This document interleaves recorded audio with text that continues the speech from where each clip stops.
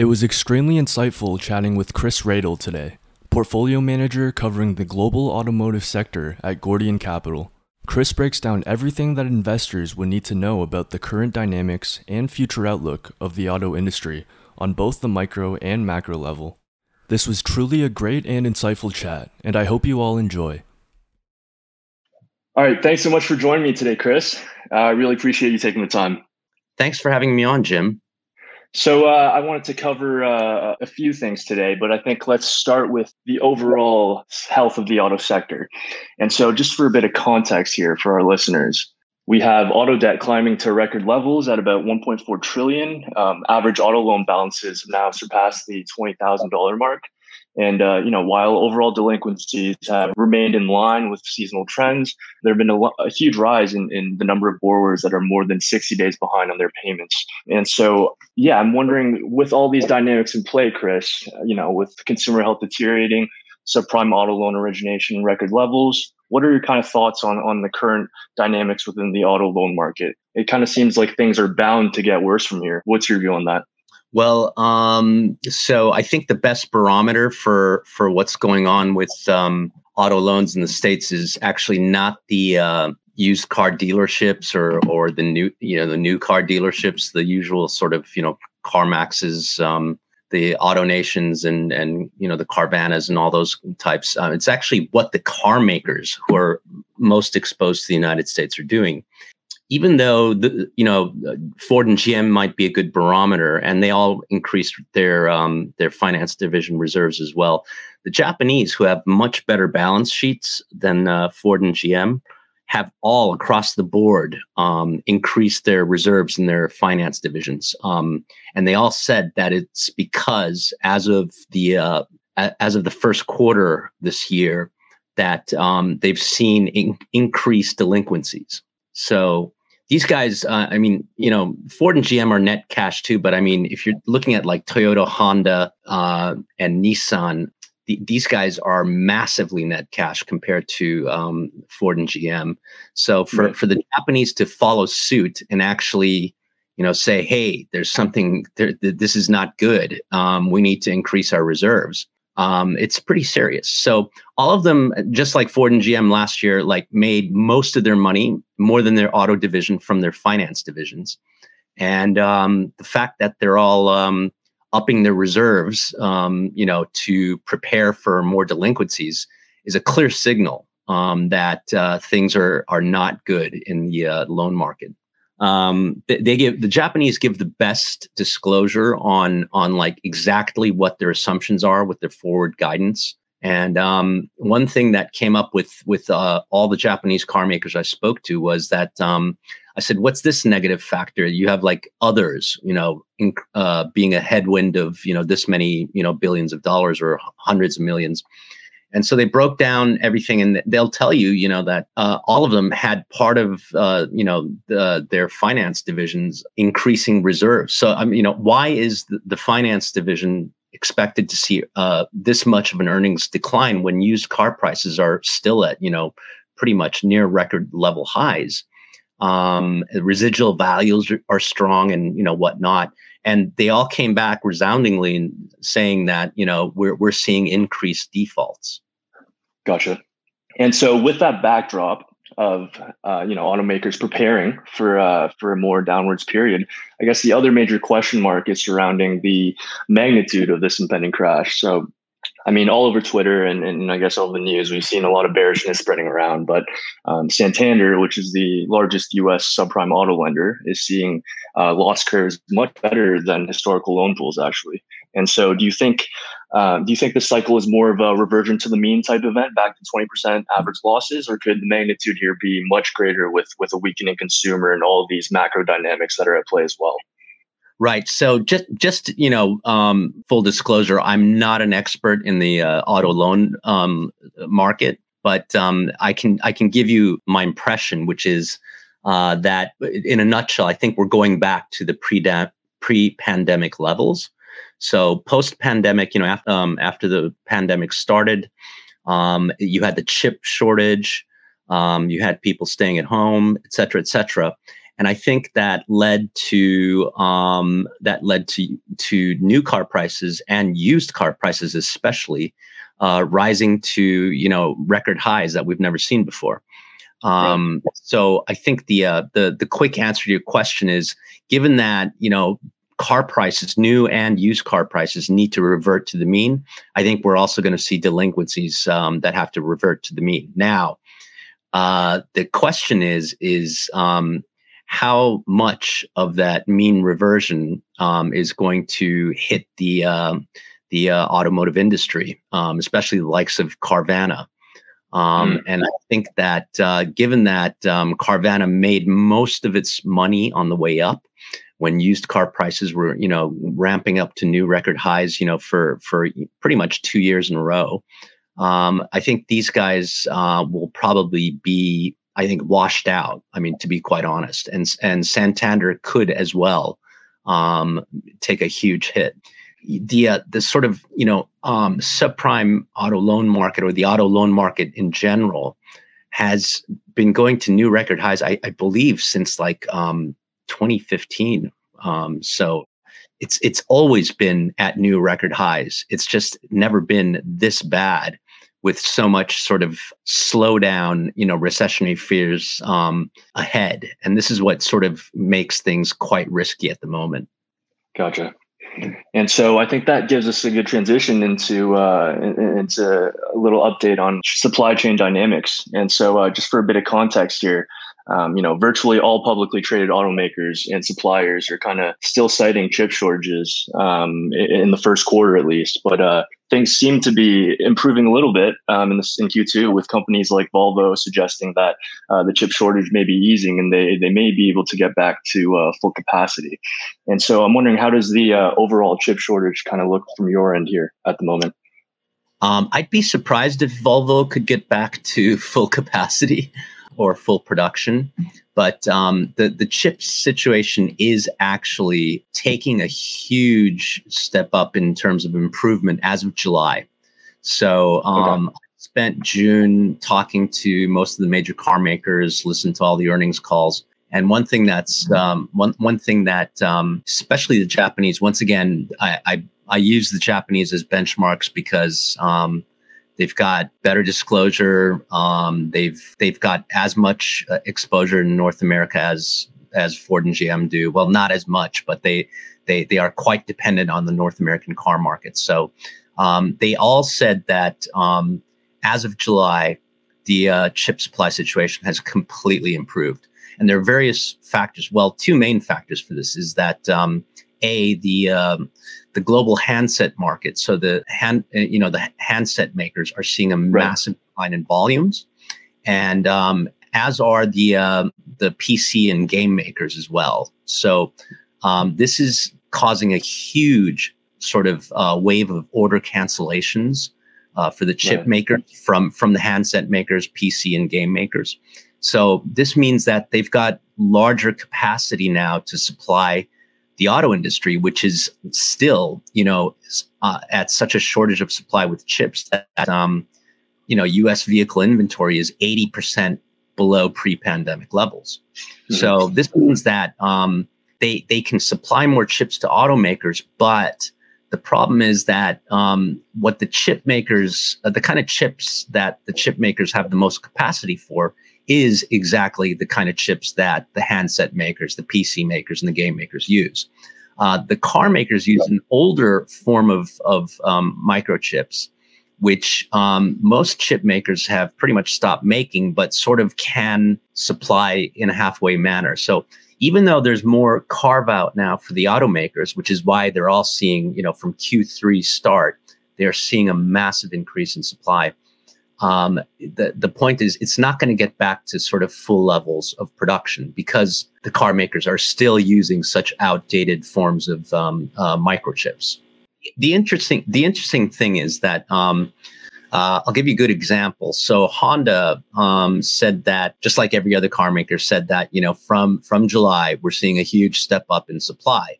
And I said, okay, yeah, that sounds like everybody else. And they said, and actually Q4 is seeing a larger step up. We were originally looking at a mild step up from Q3 to Q4 in supply, but it's now looking like another big step up, just like from Q2 to Q3, which is interesting because it means that you're going to see, a flood of new vehicle inventory. Right. And so I guess the other side of the supply chain dislocation is materials. And so we've seen bursts in metal prices like aluminum, palladium, iron ore. And I'm wondering if you've seen these kind of pressures start to ease, or are you seeing materials having a continued impact on rest of your projections? As you know, probably recently Ford just increased the price of the Lightning by another 8,000, citing these types of headwinds. So I'm wondering where's the overall market looking on materials? Okay, so lithium is. I used to think, this is a huge factor. You look at lithium prices; they've gone up, 95% year to date. Blah blah blah. Right. The average EV, so not the Ford Lightning. The Ford Lightning definitely uses more lithium than like say the Tesla Model 3 or the Model Y. But Tesla says that they on average use 5 kilograms of lithium per car, and that's actually not that much. And Musk said that overall the lithium component of the cell is only 2 to 3% of the cost. So if you use spot prices and stuff like that, the price of lithium has basically gone from about $55 a year ago to around $355 now. That's a massive increase, but it's not like a huge. It's not as much as like what steel prices are doing to the car makers. Right. So in Q1, Q2, steel prices still hurt. But this last week, the Japanese car makers all had their earnings calls, and pretty much all of them said that the headwinds from steel prices are going down. The headwind from steel prices are still there, but the other stuff like the rare earth materials like palladium and rhodium, those prices are now starting to come down. Okay. But steel is pretty much, 60% of a car maker's costs. So that's a huge component. And the fact that hasn't gone down is sort of still sort of an earnings headwind for the car makers. Yeah, definitely still going to see some hurt from that. And so moving on, we can start to cover the OEMs. And so most of the major OEMs have reported. I'm wondering kind of how you form your overall thesis here in terms of the car makers that you look to invest in. So just some context here. BAML, Bank of America, has a annual auto sector report named Car Wars. And so their thesis is mainly that an OEM's product replacement rate drives their showroom age, which then in turn drives market share and profits and stock prices. And so the thesis generally makes sense, but then you have some outliers like GM, where they have high volume replacement rates but are still losing market share. And so I'm wondering do you kind of agree with this take on the thesis, or are there other factors in terms of what you would put in weight to when analyzing these automaker stocks? I think I like the Car Wars report. I read it all the time. Every year. And it is the most important question, and it's such an important question that the Tesla bulls should really think about what model momentum is. What it means is like how many new cars are going to be replacing old cars, and this is important because most car makers, not Tesla, most car makers do full model changes every 4 to 6 years. Okay, and you sort of have to do this because, if you look at at a picture of the first Toyota, Corolla or the first Honda Civic, and you look at the current version, they're completely different. And of course, the old one looks old, and the new one looks like the current version. If you have so the car industry is one of the most overcapacitated industries out there. So many competitors, and it's so capital intensive that if you don't refresh it's not even a refresh, it's a full makeover. If you don't do a full makeover every 4 to 6 years, given all the competition, your models will get old and stale. So to renew demand, they have to do these full model changes. So the Car Wars report is good. What the Car Wars report doesn't factor in is could those new models, which are expected to sell, better than the old versions, could they be duds? Could they be lemons? Yeah, right. To give you a good example, everybody had very high hopes for Volkswagen's full entry into the electric vehicle market, and actually been a horrific failure. The ID.4 is a complete failure in China, which is Volkswagen's biggest, EV market. Mm-hmm. Let's put it this way: it's in volume terms, Europe might be as big, but in profit terms, it's their biggest profit center. The ID.4 is a complete failure in China. And while it's selling in the States now, I heard that the ID.4's inventory levels are above 100 days right now in the US. Now that's pretty bad, because ideally you want to have around 60 days supply. Well, the ID.4 at 100 days. So the thing is that the Car Wars report is good, but it's like it doesn't factor into who's going to actually hit a home run with these new models and who's actually going to strike out. So while Ford and Toyota seem to show in that report that they have the biggest new model momentum going forward, it doesn't really predict how much each new model that they launch is actually going to be successful. And I would definitely place my bets on Toyota rather than Ford. And the reason why is that they've got a very sort of stable, solid customer base. And I think I haven't really looked into the details, but I believe that most of the new model momentum at Ford are the F-150 Lightning. And the F-150 Lightning has a huge order backlog, and they can't produce enough of them right now. But the problem is that they'll only be cannibalizing existing F-150 sales, which is most of their sales. Right. And this seems ever so important now, because if I recall correctly, over the next few years, we're having near a record number of models, like 50, 60. If you can correct me there, but it just seems really tough to kind of to distill the attraction of the car in the marketplace compared to the replacement rates. Right. Well, I mean, it's always been that way, but yes, you're right. As Bank of America's Car Wars report pointed out, we are seeing a record number of new model launches. I think it's not 50; it's like over 150, and that's in the next 2 or 3 years. But the point is that it's a record number simply because a lot of these new model launches were holdovers from 2020 when the pandemic and the chip shortage started. So a lot of these are sort of delayed new model launches, and they're all sort of like now seeping in because chip supply is coming back. Yeah, makes sense.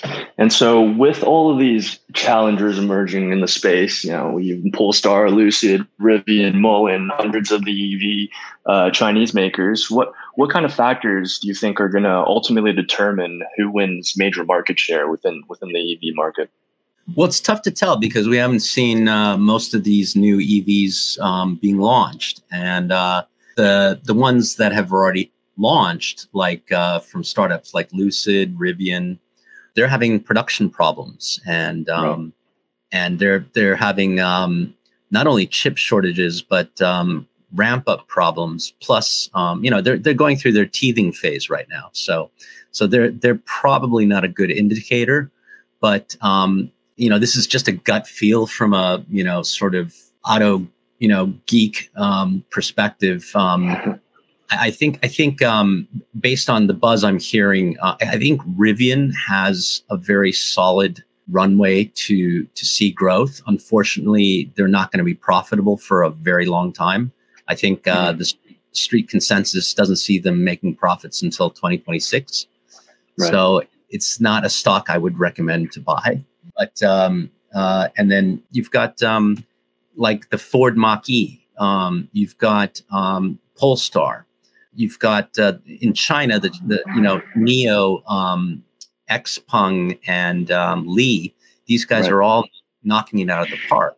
But the thing is, you have to sort of, look at who's going to actually expand globally. RIVN sells pickup trucks. They have an SUV and some commercial vehicles, but I think that's basically a North American play. Lucid only has one model right now. They're coming up with a second one by 2024. But the point is, I think that's mainly going to be a U.S. and Europe play. They can export to Europe, no problems. They can export to China, but they'll face like 40% tariffs because of the Trump trade tariffs that came up between China and the U.S. So I think what I really like to see is a really sort of diversified global footprint. And when it comes to that, you don't want to be too dependent on one country is what I'm trying to say. So let's say if there's some kind of geopolitical event in Europe, which there is, and things go badly there, somebody like Toyota is still got enough sales in Asia and in especially in North America to cover for that.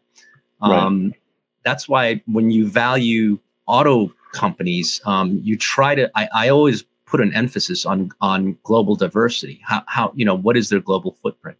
And so the RIVN probably doesn't have that. Lucid doesn't have that. The ones who really have it are the existing legacy car makers who are just starting to roll out their new EV models. So who wins in the EV war is still sort of a question mark at this point. Right. And so with that kind of, I guess, all these capital constraints and a possible continued drag in unprofitability, I'm wondering if you see there being kind of an exit strategy here for a lot of these companies that may face a wave of consolidation throughout the entire industry.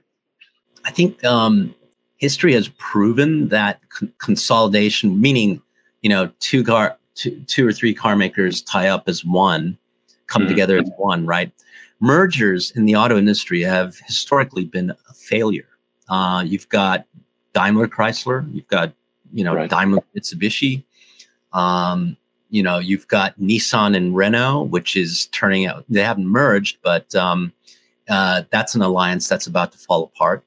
The only one that's actually really made it was Fiat Chrysler, which is now, PSA.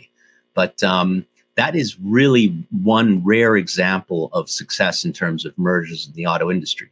I think in the auto industry, what you need is to have the bad ones exit the market and have the stronger ones stay there. Right. Yeah, that makes sense. And so you mentioned this emphasis on global diversity and how that is only kind of possessed by the legacies right now. I'm still wondering if you think this is kind of the right time to own these traditional OEM stocks, because it seems like, for context, we're going to see a drag on profitability as the EV segment scales, and that's subsidized by the ICE profits. But then if we see consumer vehicle demand slow and we do head into that recession, could lower ICE profits plus that loss-making EV segment, really mark a pretty significant period of pressure for these traditional manufacturers? So first of all, I think that we are facing a recession, and I think that's more of a done deal in Europe than it is in America. But I think if it's sort of 50-50 in America, but definitely in Europe, Europe going into recession, China being in a recession is most likely going to lead America into a recession as well. So in front of a potential recession, I would never buy an auto stock. And so that's sort of my first thought on that. That being said, I think that the most interesting plays are possibly in Japan. I think the U.S. auto stocks have they got beaten up, and then they came out and reported Q2 numbers, and they sort of rebounded. Well, the U.S. market has basically rebounded off of June lows. The ones that have sort of really not gone anywhere are the Japanese big three.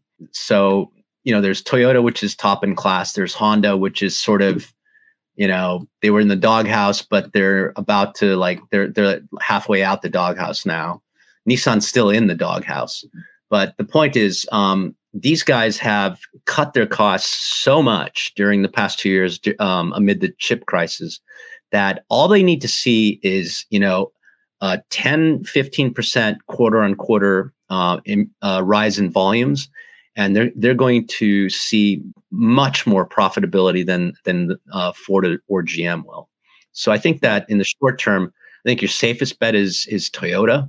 If you're into value, Honda, you basically, I think something like 70% of Honda's market cap is its motorcycle division. So if its auto division starts making a huge comeback, so right now Honda, the problem with them is, they make like 6-7% operating margins, but that's pretty much like all their finance division and their motorcycle division. The car division is like only about, as a unit in itself, it's the least contributor to overall consolidated profits, and that's because the auto division, even though it's so huge on a revenue basis, they're only making 3% operating margins. So, but all these guys are going to see a huge comeback, and I think the Japanese have been much more crafty than the U.S. traditional big three.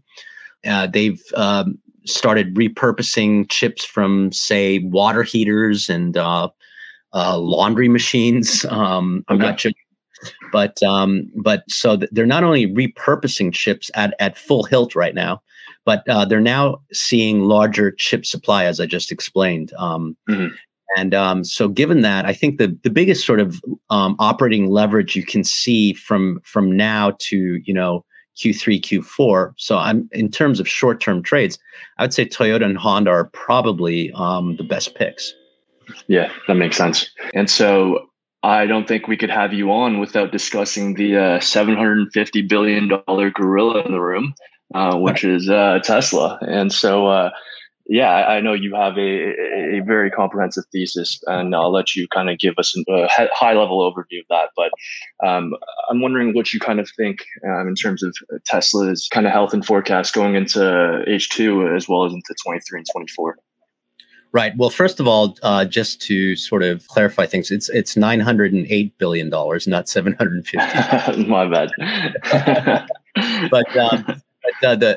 So Tesla is so let's start with the good things. Okay. They have grown their auto sales from 2012 nonstop till now.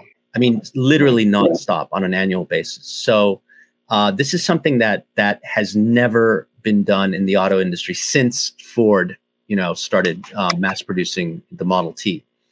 However, as we saw with, Ford back then, once GM, comes into the game, there is no first mover advantage in the auto industry today. So Tesla hit it out of the park because they came in pretty much right after the great financial crisis and started making the Model S in 2012.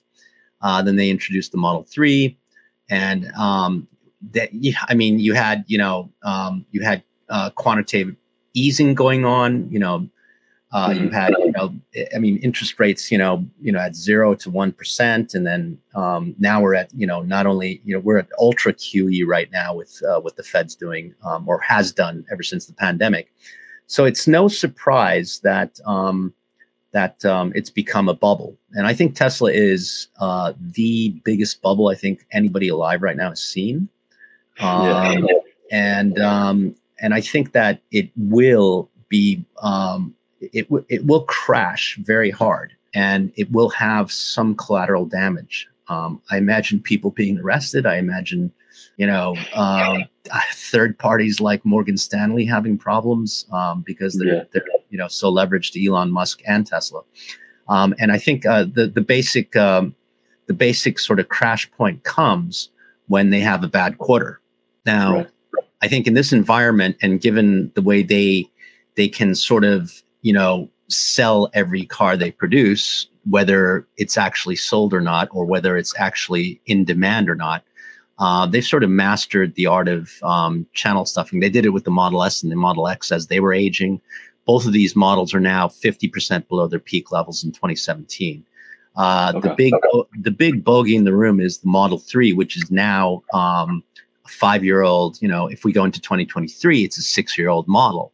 That's very old in the car industry. I mean, that's in need of a model change, full model change. And of course, Tesla doesn't do full model changes. And I think that's because Elon Musk does not understand the auto industry. He has good engineers, he's got good designers, but he himself does not. He thinks that it's because it's a Tesla, it will sell forever. Right. Hence, no new model pipeline. They have the Cybertruck, but that's actually, from most suppliers I speak to, that won't be in mass production until 2025. So they basically are facing 2023 and 2024 without any new models. And the Model 3 is like I said, in 2023 will be a 6-year-old, 7-year-old model. That is going to come under immense pressure, especially if, from the start of 2023, as I just mentioned, because of higher chip supply, the new car inventories get replenished. What this will cause is an immediate drop in new car prices. And when that happens, Tesla, who has hiked prices pretty much more than any of the legacy automakers. I think most legacy automakers have hiked prices by around 15%. Tesla has hiked their prices, I believe, by around 27% since the start of the pandemic. Okay. Now, why this is significant is that Tesla has a direct sales model, which means that because they don't have dealerships, if they hike the price, 100% of that price hike goes into their own pockets. Whereas if GM hikes their prices to their dealers, the dealers can ramp it up even more, which is exactly what they did. There are examples of, for instance, the Toyota RAV4 being sold at $13,000 above MSRP last year. Wow. The Ford Mach-E was being sold at $5,000 above MSRP because it was in such high demand as well. So what I'm trying to say here is that a lot of the price hikes that you're seeing in new car prices, which led to used car prices being up so much, is due to the U.S. dealerships price gouging the customers. Okay. So what happens is when new car inventory is replenished, car prices will drop. And when they drop, it's going to kill Tesla. Whereas the legacy car makers will have their dealerships take at least half, if not 75% of that price drop burden. So the dealers will take most of the burdens, and the car makers will see, they'll see a $2,000 to $3,000 decrease per unit because of that. But it's not going to be the end of the world. In fact, the way one automaker explained to me, this is very important, is that they said, yeah, chip supply is coming back, and it's not going to go back to 100% normal, but it's coming back, and we're seeing increased production as of July. So I said, well, if it's all coming back, that means inevitably prices must come down. And they said, yeah, that's fine. And I said, why is that fine? And they explained to me that most of their profit increase from car sales is 75% comes from volume increase. Only 25% comes from pricing. Okay. So the point is that this is because they have a dealership network, which Tesla doesn't. But right. Also B, that they've got operations trimmed down enough where they've got most of their leverage placed on volume increases or decreases. So if volumes go up, they make more money on volumes going up than they do on any price declines.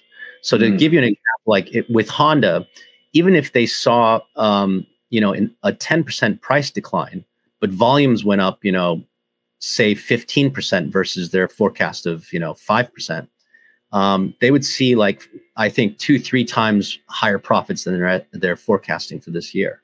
Wow. So this is something that's really important. And few people focus on this. They just think, Tesla's they just built 2 new factories.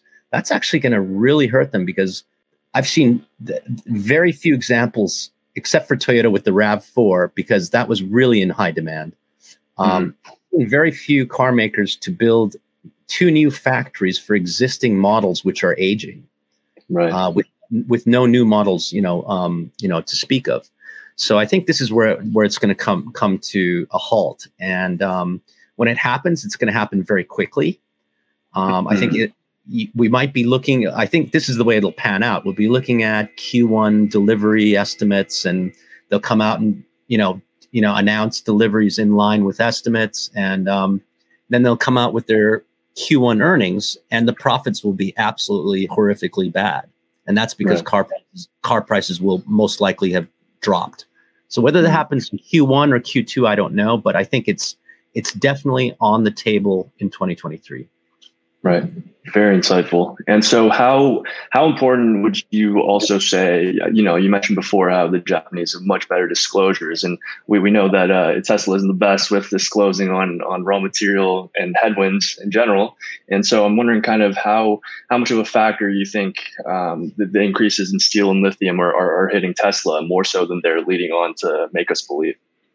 Well, so it seems they let out in terms of lithium, like I just said, if you just go by the spot prices, it's gone from $60 last year to about $455 this year. So it's not a massive increase in cost per car. But mind you, the Japanese are, anything over $100 price increase per component is a big deal to these guys, and they'll sit there and put up the red flag. Let's go deal with this. Let's go beat the supplier up. The thing is, so to go from 50 to 450, it's not big, but it is sort of in this big scheme of things. It is big for a car maker.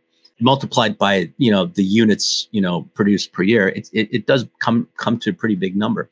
So lithium is not that big of a problem, but I think steel prices are a problem. And I don't, I'm not a commodities expert, but I would imagine if the legacy car makers have inventories that are 80% below pre-pandemic levels, and they're starting now because the chip supply is widening to increase and replenish those inventories, I find it hard for steel prices to really come down that much. I mean, unless we see a real cratering in China construction or something, which is a distinct possibility. But the point is, I think, the raw material headwinds are there. The pricing headwinds are undeniably there. I mean, car prices will come down. If you're thinking about buying a used car or a new car right now, I would just hold out for another 3 to 6 months. Yeah, definitely makes sense. And so I think the other, major tail risk for Tesla, or one of them, is FSD and the current ongoing NHTSA investigations. FSD now has, I think, the lowest take rates on record, around 13%. Along with these investigations, I'm wondering if you see real material risk that FSD could be removed from the market, as well as how much is currently priced into the valuation. Well, so I think the thing to really realize first is that most institutional investors don't take Tesla's autopilot or FSD seriously. It used to. I mean, it was a big sort of icing on the cake, and then some. For some less intelligent investors, it sort of led to them saying, "Well, that's why it's worth 5 times the normal valuation of the average car maker." I mean, Tesla's trading at 50 times. Volkswagen is trading at 4 times. The difference is FSD. This is not currently, but that's what the argument I think was maybe 2 or 3 years ago. I don't think the current valuation in Tesla really involves that much FSD. I hope I'm wrong, because I think that the regulators are coming down on Tesla's autopilot. But I think that if the regulators do come down on them, and I think the chances are higher than they were before, when during the Trump administration, there was no real head of the NHTSA. There was only an acting head, which is sort of what Trump did with a lot of regulatory agencies. But as of, I think, a couple months ago, we actually now have a real head of NHTSA, which is which is inspiring. They've also hired Missy Cummings, who is an autonomous AI, an autonomous vehicle expert from Carnegie Mellon, and she's the fact that they hired her is actually a very telling thing. She was one of the biggest sort of opponents of the way Tesla is trading their autonomous driving, package, full self-driving, beta testing it on the customers. Nobody does this. And not only that, but you've actually had, I think over a dozen complaints from FSD beta testers saying that, their cars crashed on them. And so this is a big problem. And I think that the momentum is growing. And I think sometime probably by the end of this year or early next year, you will see possibly a recall of autopilot. And in what fashion, I don't know. Does it affect the stock price? I would guess not that much. It might drop for a day or two. But like I just said, and as you mentioned, the take rate on autopilot right now is only, FSD is only about 13%. It's actually possibly lower. That was from Q1. I think it's closer to 10% now. Okay. Will it kill them monetarily? Well, it is. Gosh, it is like I think $500 million a year. No, it can't be $500 million a year, but it peaked out, I think in 2021. And the whole point is that I don't think it'll be bad news. It'll be, bad headlines, but I don't think it's going to be, I don't think it'll be the end of the world. It's not what's going to get Tesla deflated as a bubble. Right. Makes sense. And so awesome. And so I think it's fitting now that BYD has also taken Tesla's crown, and so I think gives us a chance to move on to the Chinese EV market. And I'm wondering, what are your kind of thoughts on the Chinese EV market potentially being a pocket of higher relative growth in the short term? Just for some context, we've seen Ford and GM cut their workforce while the Chinese EV makers are still actively hiring and expanding, while, China is also easing macro conditions while we continue to tighten at a rapid pace. And, Chinese demand for EVs is still significant. Most of them have doubled year-to-date deliveries. And so I'm wondering, in your view, would you say that the Chinese EV market would serve as a higher pocket of growth in the shorter term?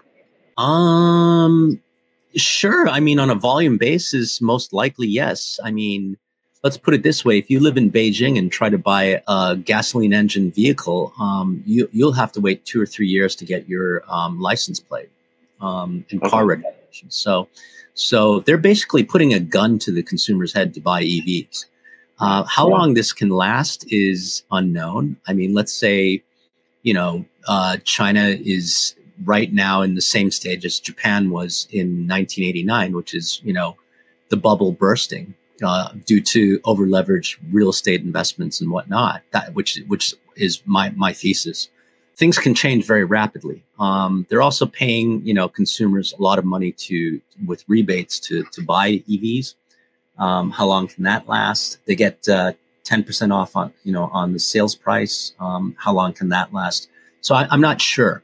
I personally, even though there's some, really, solid growth among the big three Chinese EV startups, which are NIO, XPeng, and Li.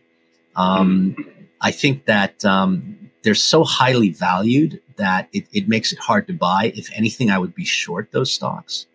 And that's why I don't look at them as attractive investments. Now, their products are extremely attractive. And so much so that I think, even Elon Musk admits that their greatest competition rests only in China, not in Europe, not in North America. And I totally agree with him. It's true. There has yet to be anybody, any car maker that comes up with something that can really trounce Tesla in either the US or the European market. In China, not so. You've got not only the big three startups, which I just mentioned, but you've got BYD. You've now got actually Geely, which is a legacy Chinese automaker. It's the biggest one that's not state-owned. And they actually have a new model out called the Zeekr. That's Zeekr. And this is a really, hot looking model. I sent pictures of it to a lot of the Tesla fanboys that I'm in touch with. And they're dying to get rid of their Model 3s because, they can't get the recall fixed. Their Model 3s have essentially been recalled, but they can't get an appointment at the service center to get it, to get the recall problem fixed. So, and there is nothing, to be honest, there is nothing as attractive as what Tesla has out there. They have really cool cars. And what these Tesla buyers want, and which is what the Chinese are providing in China, they want sort of like a smartphone on four wheels. And this is what nobody's done so far, except for the Chinese car makers. So in terms of product, they've got the Chinese, car makers have possibly some of the best products out there, especially NIO, XPeng, and Li. It's just that these Chinese EV stocks are just way overpriced. They also won't see profits till about 2024, 2025, which is alarming in terms of valuations. But they are, solidly growing their volumes, and they're, unlike Tesla, they're rolling out new models like crazy. And this is why I think eventually what could be part of Tesla's demise is not only lower prices, globally, but market share loss to these Chinese EV startups who make products that are as attractive, if not more attractive. Think about this. The biggest, aside from quality build and all that, the most noticeable off the bat difference between most cars and a Tesla is the horribly, built interior quality of the car. And so the thing is, the Chinese don't have that. They've got all the bells and whistles that a Tesla does, which means that you've got a smartphone, like computerized car, except they've got, nice interiors, good quality build. They don't break down as much. And if you need to get it serviced, you'll get it serviced right away. So I think the biggest threat to to Tesla is the Chinese EV market. And I think that given the fact that Tesla in 2021 generated over 70% of their profits in China, this is actually another sort of bare thesis of why Tesla will at some point implode. Makes sense. Very, very insightful. And so you mentioned, all the significant subsidies that are occurring in the Chinese market. And I also recently read an article, I think in Q1, that said Chinese individuals are making 4 to 5 reservations and are really just accepting whichever EV comes first. And so I'm wondering, within the dynamics of the Chinese market, do you think this bodes better for BYD and its established scale, as there doesn't seem to yet be that type of brand loyalty with these startups while the subsidies remain in the market? Well, so BYD is knocking it out of the park. I wish they weren't, as highly valued as they are, because that's one car stock that I would buy in the current situation, despite the onset of potential recession and whatnot. But BYD is definitely knocking it out of the park. They make their own chips. They make their own batteries. It's just, it's everything Tesla would want to be and can't. So I think BYD is doing very well. I think they will continue to do well.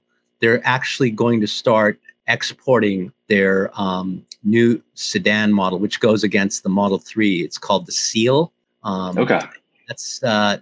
That's coming out in the States next year. And this is a really bold move by BYD. And the reason why is that Trump put up a 27.5% import tariff on any any Chinese or cars or car components imported to the United States. So this is what's great, is that these guys are so confident and so ambitious to try to make it, even though they'll probably lose money by exporting to the US, given those 27.5% tariffs. They're still going to give it a go. And what they're trying to do, which is really respectable, is they're trying to sort of follow in the footsteps of the Korean car makers, Hyundai and Kia. If you think about Hyundai and Kia 20 years ago, the brand value was laughable. But look at them now. They're they're ranked higher than the Japanese, I think, in the most recent surveys. Right. Awesome.